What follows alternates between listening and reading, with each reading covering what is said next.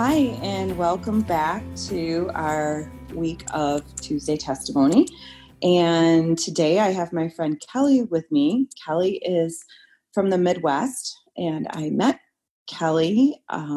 She'll have to remind me of how we met. It might have been through a podcast, but Kelly reached out to me about my private Facebook group for women of faith and recovery, and I've just so enjoyed getting to know her, and I love her story and where she is today. And so she's going to tell us a little bit more about her journey. Welcome, Kelly. Thank you, Sherry. Nice to be here. Great to have you. So I started to have a real unhealthy relationship with alcohol after having my daughter. I had worked full time, and so that was a big adjustment, although I felt like I was completely ready. I think I have always had an unhealthy relationship with alcohol and kind of low self-esteem. And so when I stopped working, I think that made that even worse. And, not having to be accountable for a job, it just, started at 5:00. And, I was always a good mom, but not present. And when I say I was a good mom, I was functioning, but, once my daughter went to bed, I stayed up late and drank wine, and, it just became a really, really bad thing. And how many years ago was that? Like 15 years ago. Okay. Yeah. Okay. And I grew up with an alcoholic mom, and it runs in the family. And so, that's been always a big part of gatherings. And, but I knew the shame I felt. I knew that this wasn't, a normal relationship with alcohol. Right. And it ate away at me every day. The shame and the starting over, and, it was bad. Do you and Go ahead. I was going to say, I kind of hid it like from my husband. It wasn't like he didn't know I drank a lot or anything like that, but I was, masking how bad it was by, I know people say, when you want to, we can be really tricky and how we cover that up. And so I got good at that. And, Isn't it funny how you hear later how all these tricks, the tricks of the trade of being an alcoholic wife, mother, whatever, that you thought you were the original? Like, yes, I was probably the only one that did that. And every time I hear something, I'm like, oh yeah, I didn't start that trend. I thought I was the only one, but it was amazing to me how many of the things I could relate to, like pouring a glass of wine before your husband came home and then acting like it was your first one, or pouring one for him at the same time, all those little idiosyncrasies, I guess, of, things we did that we were fooling people, but we weren't fooling ourselves. So there's that. Yeah.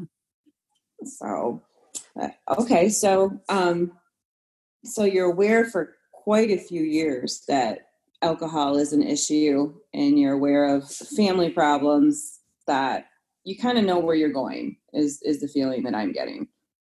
Yeah. I mean, like I said, when I was even like when I tried drinking in high school, like it wasn't like I didn't have a healthy relationship. I knew that. But at the time, like that's kind of what your friends do. But I knew in the back of my mind, like, this is my family. This is me. I'm, like I had that gut feeling like this isn't good for me. Like, I'm not good with this. I don't have control. But I feel like that escalated in having a child, which, if I could, I wish I could go back and do it all over again, but I can't. And that's, that just the worthless feelings. I think that's a common thread in women that, or people that drink too much. It's just that there's pain under there. And then that feeling of worthlessness just took over. And I don't know. It was a very lonely place for me. Mm-hmm. Well, lonely in the, alcoholism, especially in women. I feel like we put as much energy into hiding it as we do drinking it. And the isolation and the shame that comes with it just makes you want to bury it further and expose it to no one. So in general, I feel like actively drinking and knowing it's affecting everything in your life is probably one of the loneliest places to be. At least if I was asked to define the word lonely, that would be it. Yeah. So the isolation, the shame, and put on top of that you're a Christian and you feel like you should have double shame on top of it. And then the family dynamic, better, but there's some little voice inside us that says, you might be different. You might be different from them, but, we'll see where it goes. But anyway, so you're becoming aware that your drinking is a real problem. And it sounds to me like through your drinking, quote unquote, career, you had that in the back of your head. Like, this isn't going to end well. Yes. Yeah. And I had a couple family members who do not have, issues with it. I'd say like have to. And, had the courage to say something, which of course you get defensive. And I did. Mm-hmm. And that was probably a couple years before I hit my rock bottom, where I really started going like in my mind, okay, this is becoming, I know it's a problem, but now other people are noticing and they're saying things about, think of your daughter. And that's when something started shifting in me that, that's such an obvious thing. Mm-hmm.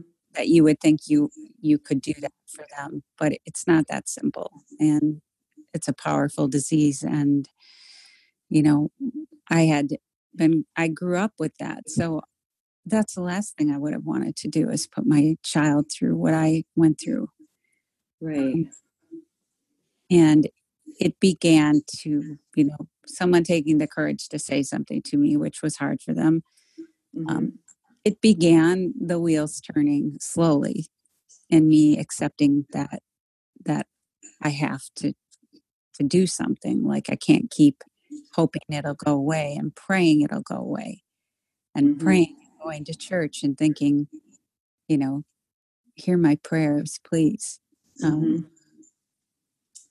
Yeah. And in the praying through it, we thought the solution, I prayed the same thing and I hear that another common thread.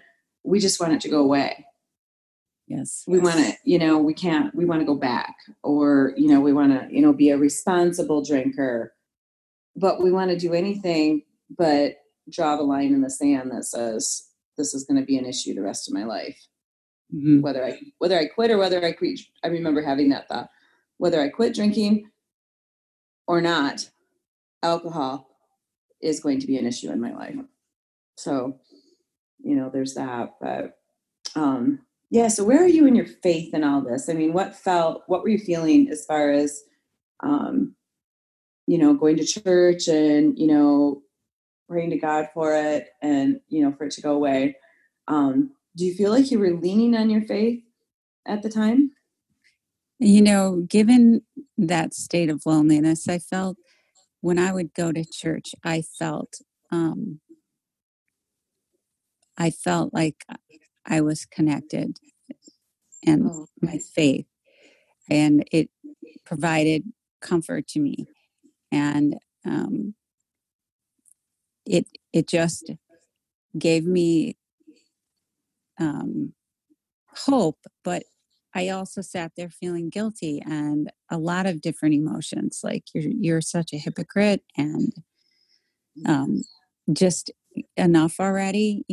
Like why can't I figure this out? Like you're such a good person in every area of your life, but this, like right, um, right. Well, but church was like I said, in those 2 years, I was attending church more regularly, and I would go, sometimes by myself, because I just, that was kind of anchoring me in a way, and it was just like God's plan is, like, it was just a slow, like, transition into what became my final, message from him mm-hmm. about, Yeah. what to do. Right, right. So as it escalates, so you stay stuck for a period of time. And like with any drinking problem, there starts to be some serious repercussions that make you head in the direction of, this needs to stop. What am I going to do? So tell me what those months were leading up to the day where you said, I'm done. Geez, it's so strange that it's hard to, Yeah. I just know, like, let's see, like, we had a gathering, and I, was just like a nervous drinker, like the entertainer, the perfectionist, like, had people over, and I, slipped on a rug, and, it's like that could happen to anybody. But I was like, I know, and my daughter saw me slip, and I immediately was like, it's because I drank, and I just, everything was so, like, centered around it for me. And I felt like I just blew every occasion, oh, there she is again. Why can't you just show up and be, and, people just kind of started declining, like, invitations, and, like, yeah, it's really not that fun to watch No. No. So I just was like getting signals and looking in the mirror and just going, I don't even recognize myself. Like, the weight gain, the bloat, and the loneliness and the isolation, and then my child, and, like, Right.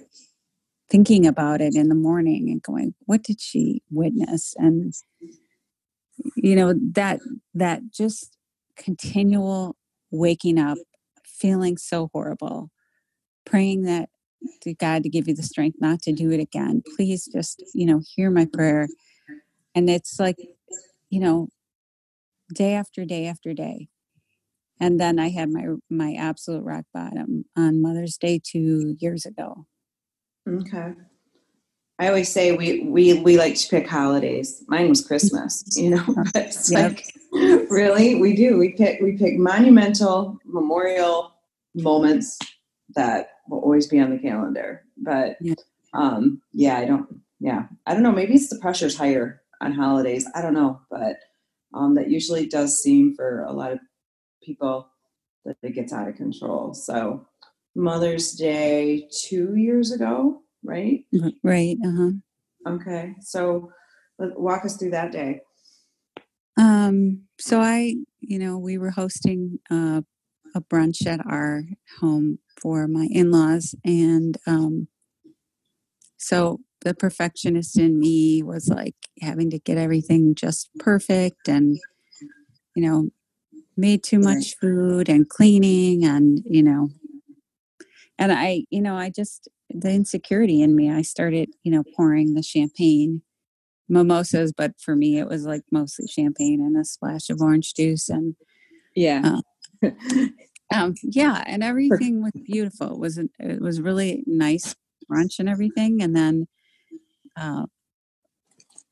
clean the house and, you know, uh, then we went on to my sister's house. So she was hosting another, like a dinner. Mm-hmm. I got kind of emotional because, my mom was, I knew it would be possibly one of the last Mother's Days with her because she was getting older. Mm-hmm. And just seeing everybody, I just kept having wine. And before I knew it, like I was just bombed. And I just remember going to the car and my daughter just looking at me like with just disgust. And, Mm-hmm. Yeah. it was horrible for me. Like, it was Painful. just painful. Like, and I feel like it was, looking back, it was just so symbolic, like the day that I did that, because it was a passed down thing. Like my mom passed it down to me, and Mm-hmm. I would be potentially passing that down to my daughter. And, there's symbolism there. And I feel like that day happened that day for a reason, like on that day. Yeah.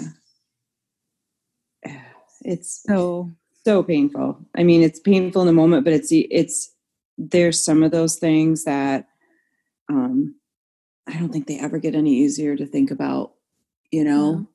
and but they do get easier to deal with. And I feel like the pain sometimes of our past is a good reminder.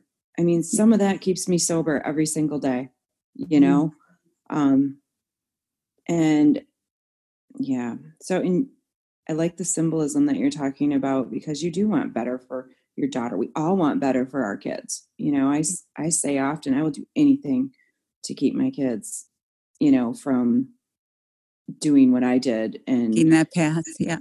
Yeah. If there's not a whole lot we can show them, they can see, the difference in our lives and everything. But ultimately, just like with us, the choice was up to us, Right. So yeah. So so was it like a decision that you made that day, or was that it? Or so how did that No, I progress? mean, I felt, horrible, like so hungover the next day. And, my husband should have been disgusted with me, but he wasn't. And, I didn't drink for a couple days. And, in my mind, I was like, I have to be done. Mm-hmm. And then,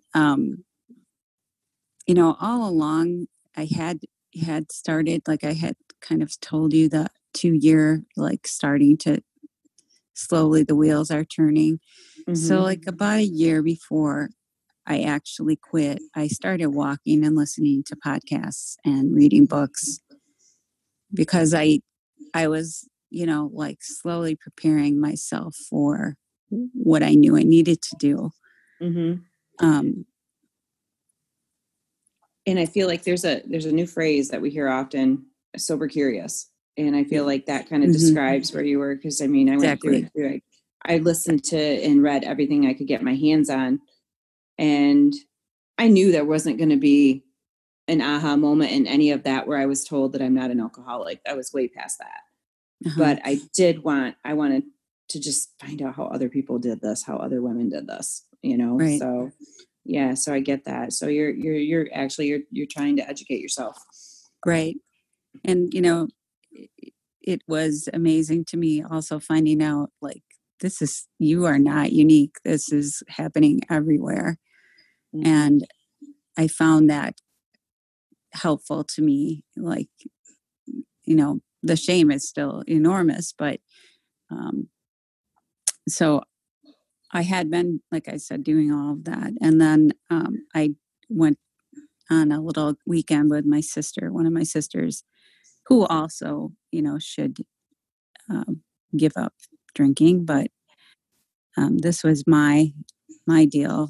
And, I kind of spilled my guts to her about, just how bad things have gotten and how low I was and lonely, and just that I felt so alone within my family, and ashamed, and just that I felt that things just had to change. And then the next morning, our church had just started this where you could listen to it online. And normally my reception at the cottage is horrible. And I happened to just hit my phone and the service was starting. And I was like, that is so weird. Like I have to, it just doesn't work that way. It was just there. It was on, the service had started, and my sister and I sat down at the table and we're listening to the service. And it was, what is your next step? What will your next step be? Will you trust in me? Will you have faith in me? Will you, will you trust me? And I felt this enormous, like, the Holy Spirit is with me right now. He's heard me all this time. He's been hearing me, waiting for me to trust in him, fully trust in him, and take that next step. And I looked at my sister and I said, he's talking to me right now. He hears me, and he's talking to me through Pastor Guy. And I absolutely had no doubt in my mind that this was my choice right there and then, what I wanted to do with his love. And that was it for me that day. I said, that's it. I'm not drinking. Wow. That was, first of all, I have tears and chills listening to that, because unless you've been in one of those moments, it's really hard to describe the magnitude of it. You feel convicted, but at the same, and conviction can be hard and it can be harsh, but at the same time, you feel like, at least I did, and I'm hearing that in you, that you feel rescued. Yeah. Like, someone's coming to save me, and it's not just someone, it's God. Yeah. And through this pastor and through, him making sure I could hear this today, this was for me. And to get that is something you really, really don't dare turn your back on either. It's like, that this is your moment. This is it. And sitting there with your sister, I imagine you're emotional. And what was her reaction to? Because did you say it out loud then? Like, that's it? I mean, I said, I think, we should both quit. And, that didn't work for her. She was on board for about 3 hours. Right. Well, she's like, well, you don't mind if I have a beer? I'm like, no, but I'm not going to. No. Yeah. So obviously that message was meant just for you. Yeah. And it wasn't her time. Yeah. Wow. So you chose not to drink that day and the next day. And how, in that moment, being that it was such a God moment, that God, that you just really felt his presence and his authority to lead you into this. What did you do? What I always say that, God gives us different tools, to use. So what became your tools? What became your new way of life in coping with recovery? It was, my commitment that day was always the forefront, of my mind. Like, you're going to do this. And trying to just keep thinking about that. And it felt a sense of peace. Like this time it is different. I have no doubt. And changing how I did things within my daily routine. My husband still drinks. And so that never went away. And that initially was very, very, very hard because that was our rituals were together. Right. Breaking those rituals for myself, I just would, take a walk or, read, or a lot of reading about it, and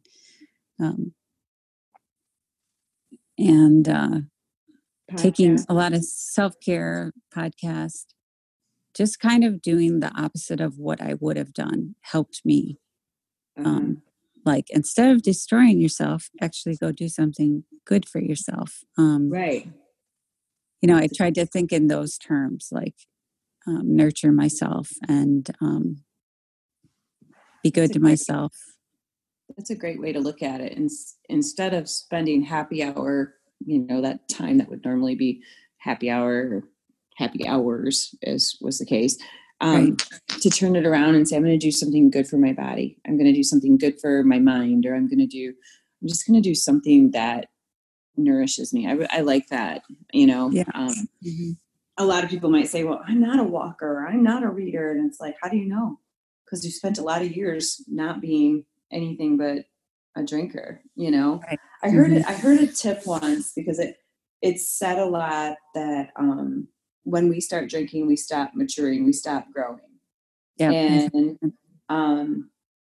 one of the things that I kind of took away from that is, well, if I go back in maturity years, who knows how young I was, but finding some of those joys that were simplistic in your childhood are lifesavers when it comes to using time. Like for me, reading, I know you and I have talked about that. We both share a love of reading, and I was a huge reader as a kid, and I also loved riding my bike as a kid, and that's one of my passions now. So, tapping into some of those things that brought you joy before in life, they can be resurrected and used again, and probably enjoy them even more, because I think I enjoyed them even more than when I was younger. So definitely. Anyway, yeah. So the growth path the last 2 years, do you feel like, just, I guess I want to say, describe your faith and how it progressed, or how you leaned on God through this in those hard times, and where it brought you to today. Well, I've been through, some very trying times. Initially, it was probably a month after I quit drinking. There was a big family trip with my husband's family, and they're all fine with their drinking, but it was celebration, so everyone was drinking, and that was really, really, really hard. And I debated whether going or not, but I leaned a lot on my faith, just going, this is very hard, and I know this is right, but uncomfortable. And I just kept thinking to myself, this is what he wants me to do, and this is what I've always wanted. So I just kept praying about it, just for his guidance and to keep me calm. And it was hard, and then, I lost my mom last year in March. And so that was only a year into it, just less than a year sober. And that was one of those times too, where things were really, really difficult within the family. When your mother's passing, everybody's panicking and having lots of emotions, and it wasn't good. And we were doing the hospice care for her, and some of my sisters were drinking, and I felt his presence with me there and then as well. And like he's telling me, just I was this calm within my family that I know was because of him, God's presence keeping me calm and giving me clarity to know, like, just. That wasn't your usual role in your family before, was it? Sort of, but not to this extent. Like, it was like everyone was like wanting to be around me. Right. Because I had this calm within me, and it was my faith for certain. But the clarity I felt, like what I was supposed to do, was amazing. And I was sitting with my mom. Our family was not getting along regarding her care and her, surroundings, and I was like, it's time for me to say goodbye to her and let the others care for her. And that's what my other sisters and I did.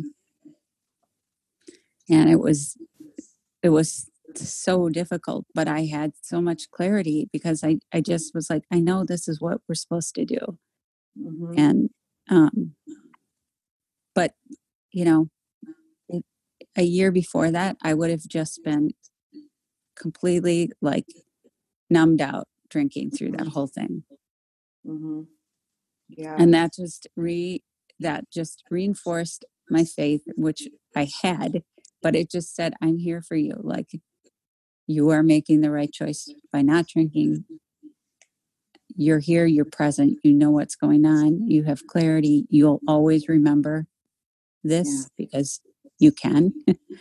Yeah.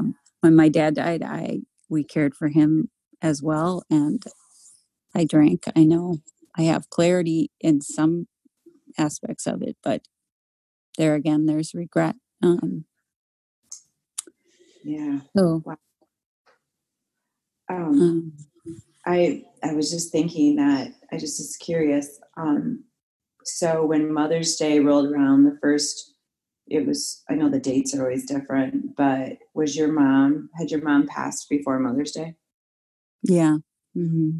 So the next Mother's Day that you went through, A, you were sober about a year, and B, you had to do it without your mom. And I can't help but think, how going back to earlier in our conversation about the symbolism of Mother's Day. Yeah. And God in all his wisdom, he knew what you had to be ready for the next Mother's Day. And that was to, get through it, having with the fresh pain of just losing your mom, and how badly he wanted you to do it sober. And, wow. And in that, did your mom know before she died what you that done? I was? Yeah. So my mom quit drinking when she was 92. I was so hoping you would share that, because to me that's like so amazing. I'm just like, I bring that up a lot when we talk, because I'm just like, if anybody hears this, if they don't get anything out of this message, which would be very difficult if you ask me, because there's so much here, but if someone is like 80 and saying it's too late for me to get sober, well, no, your mother was 92. So wow. Yeah.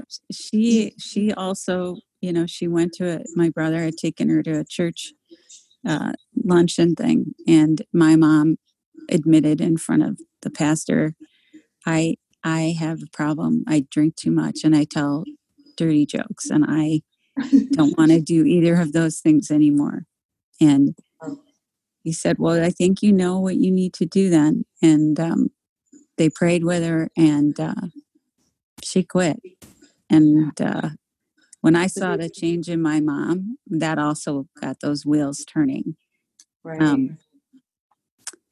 And I would, the gift she gave me those 4 years she was sober, I mean, my mom was an entirely different person. And that's what told me, like, you don't see it in you, but that's how much you have changed. Like, Right. And that's what you could have, that peace that I see in her.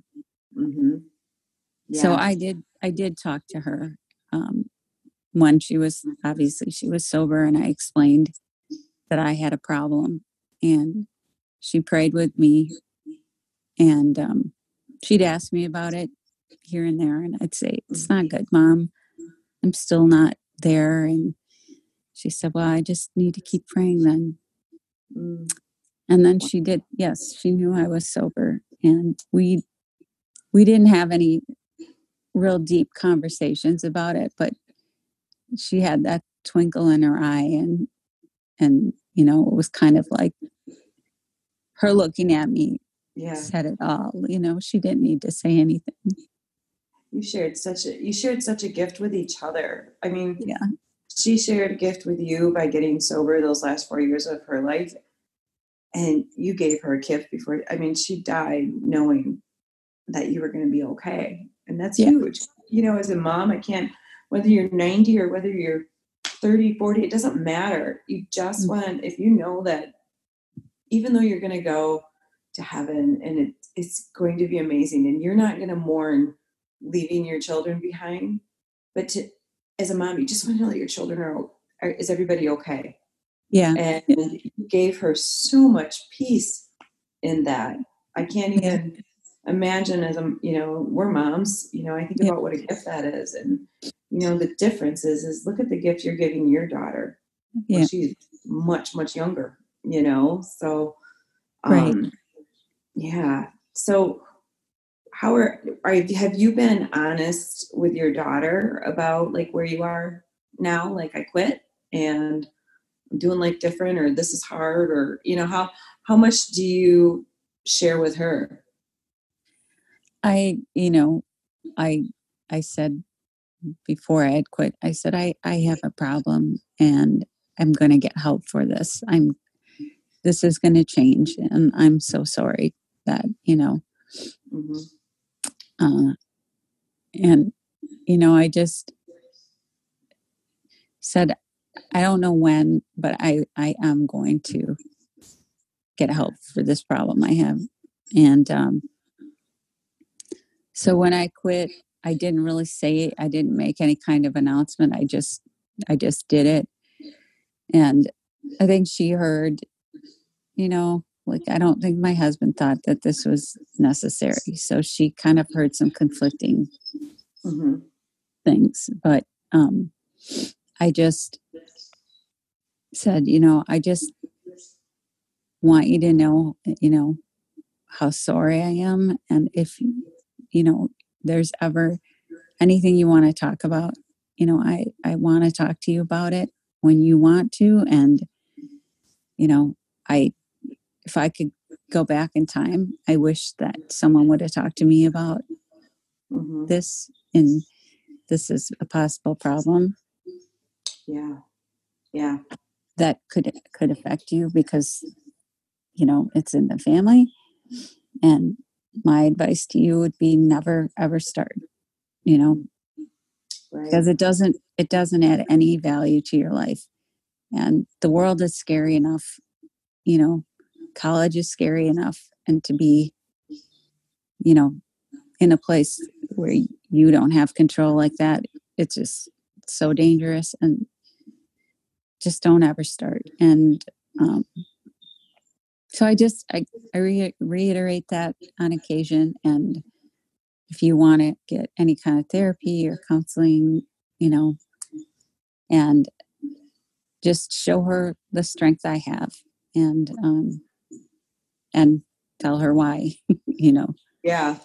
That God gives me strength, and look at the change He's made. Mm-hmm. And I always say too, those are really powerful things that you're speaking into her. But I know that a lot of times our kids don't hear our words, even mm-hmm. though we think they are. And that's with anything, right. that we try and, because we have no idea what it's like to be them, or a teenager, or whatever, blah, blah, blah. But guess what? We do. We know that. Right. And so all that kind of can, sometimes when you start talking, you see like this glaze come over their face, this glazed look of, pretending to listen. But Right. just with anything, I know, yeah, we've all seen that. Just like with anything else, though, people observe your actions, and so do your kids. And they observe like your friends or your family and your daughter, this new piece in you. And the best way that we can be a living testimony of what Christ has done in our lives is to show them what that looks like. To say this is what Christ looks like. This is what God can do. And and sometimes instead of saying it, people just have to see it. And I guarantee you that she's watching. I know a lot of people are watching, and the ones that are hurting or still struggling or are kind of just like thinking, how do I get what she has? Well, they all know the answer, but you've got to want to do it, and you've got to be ready to make that move. And so she's hearing and she's seeing. So that's awesome. Do you feel like you still have any triggers today?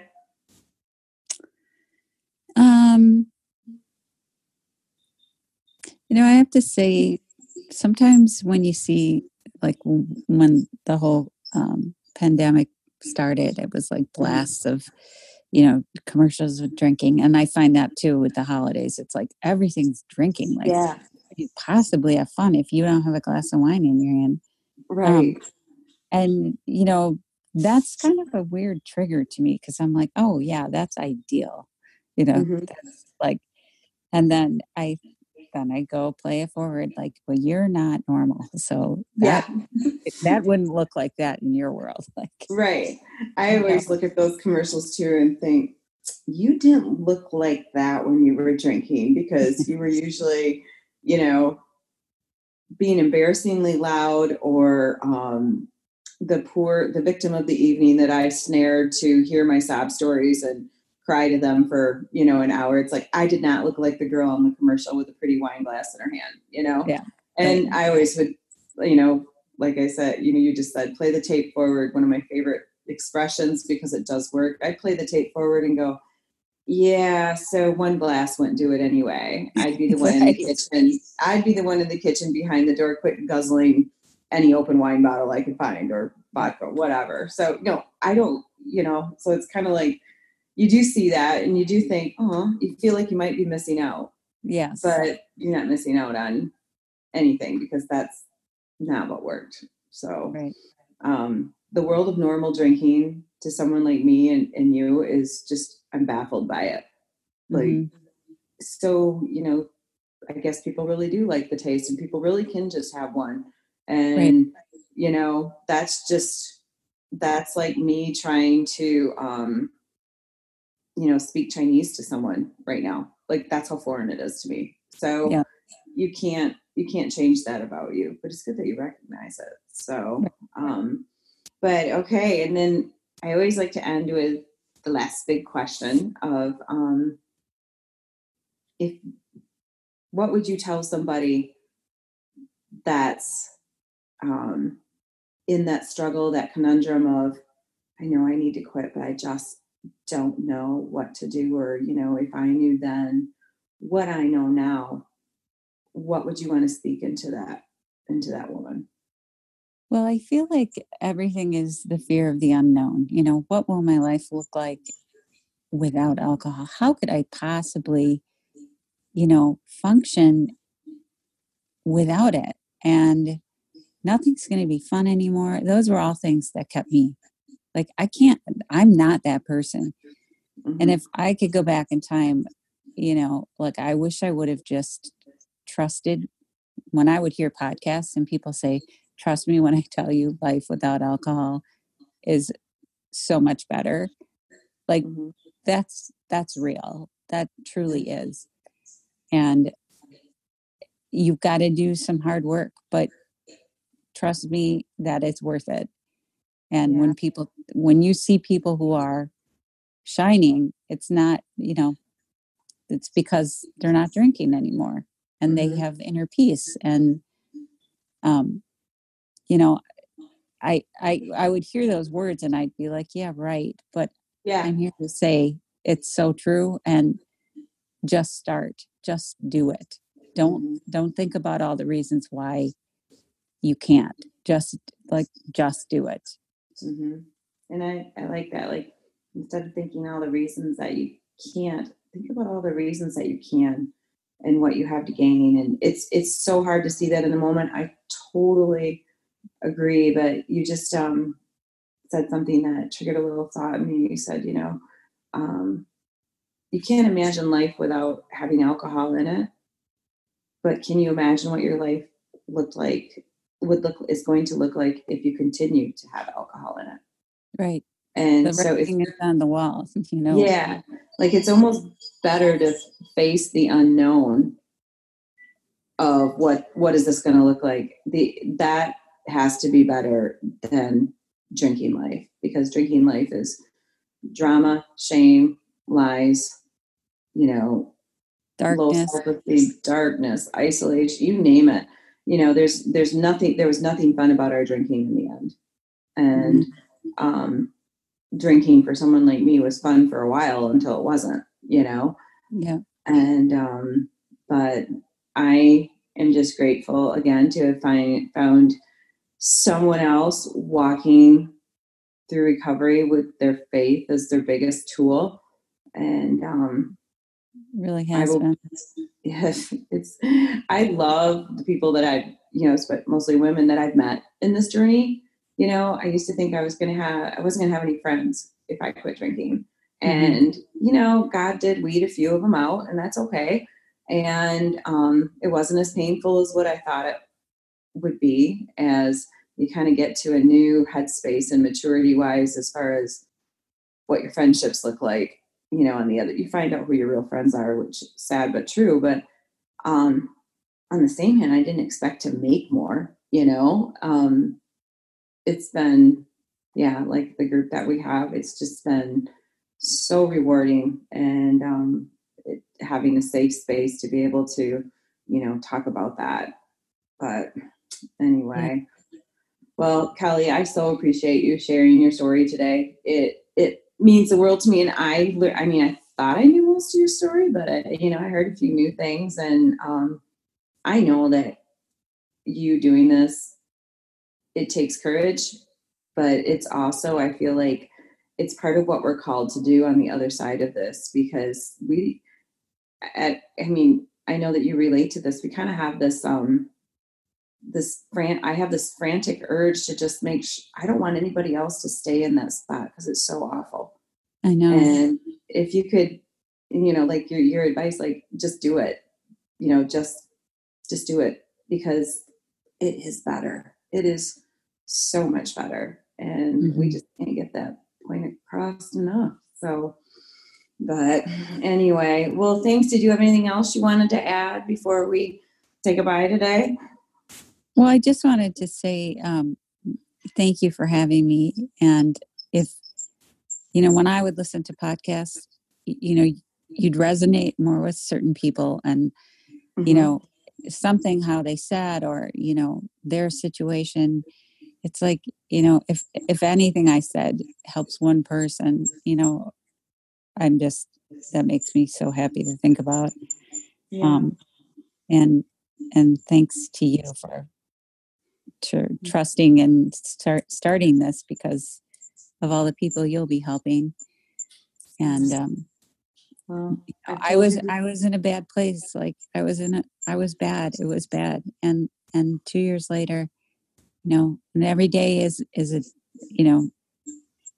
you still have to be mindful of it, but it gets easier with time. It really does. Yeah. You just have to start and trust in God that that's what he sees for you.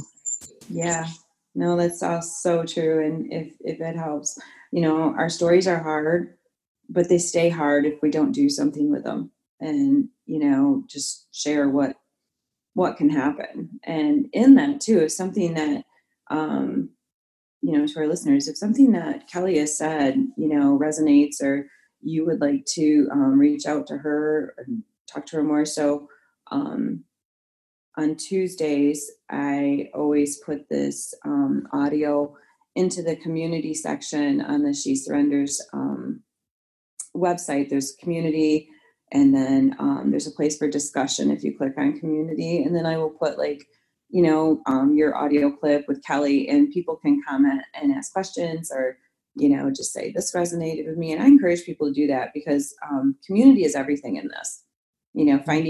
Finding other people that are, in the same spot you were in or where you are now, it doesn't matter, because there's a common thread that we all share, no matter what your recovery is from, whether it's, a substance, or it's a relationship, or it's an abuse, trauma, you name it. The common thread that we all need to have and keep supporting each other in is, God can do all things, and he can do great things. So I encourage anybody to go there that, wants to, reach out to Kelly. And thanks for listening. I invite you to shesurrenders.com, where you will find your community for faith-based recovery. And if you enjoyed this podcast, please like and subscribe. Thanks again, and we'll see you back here soon.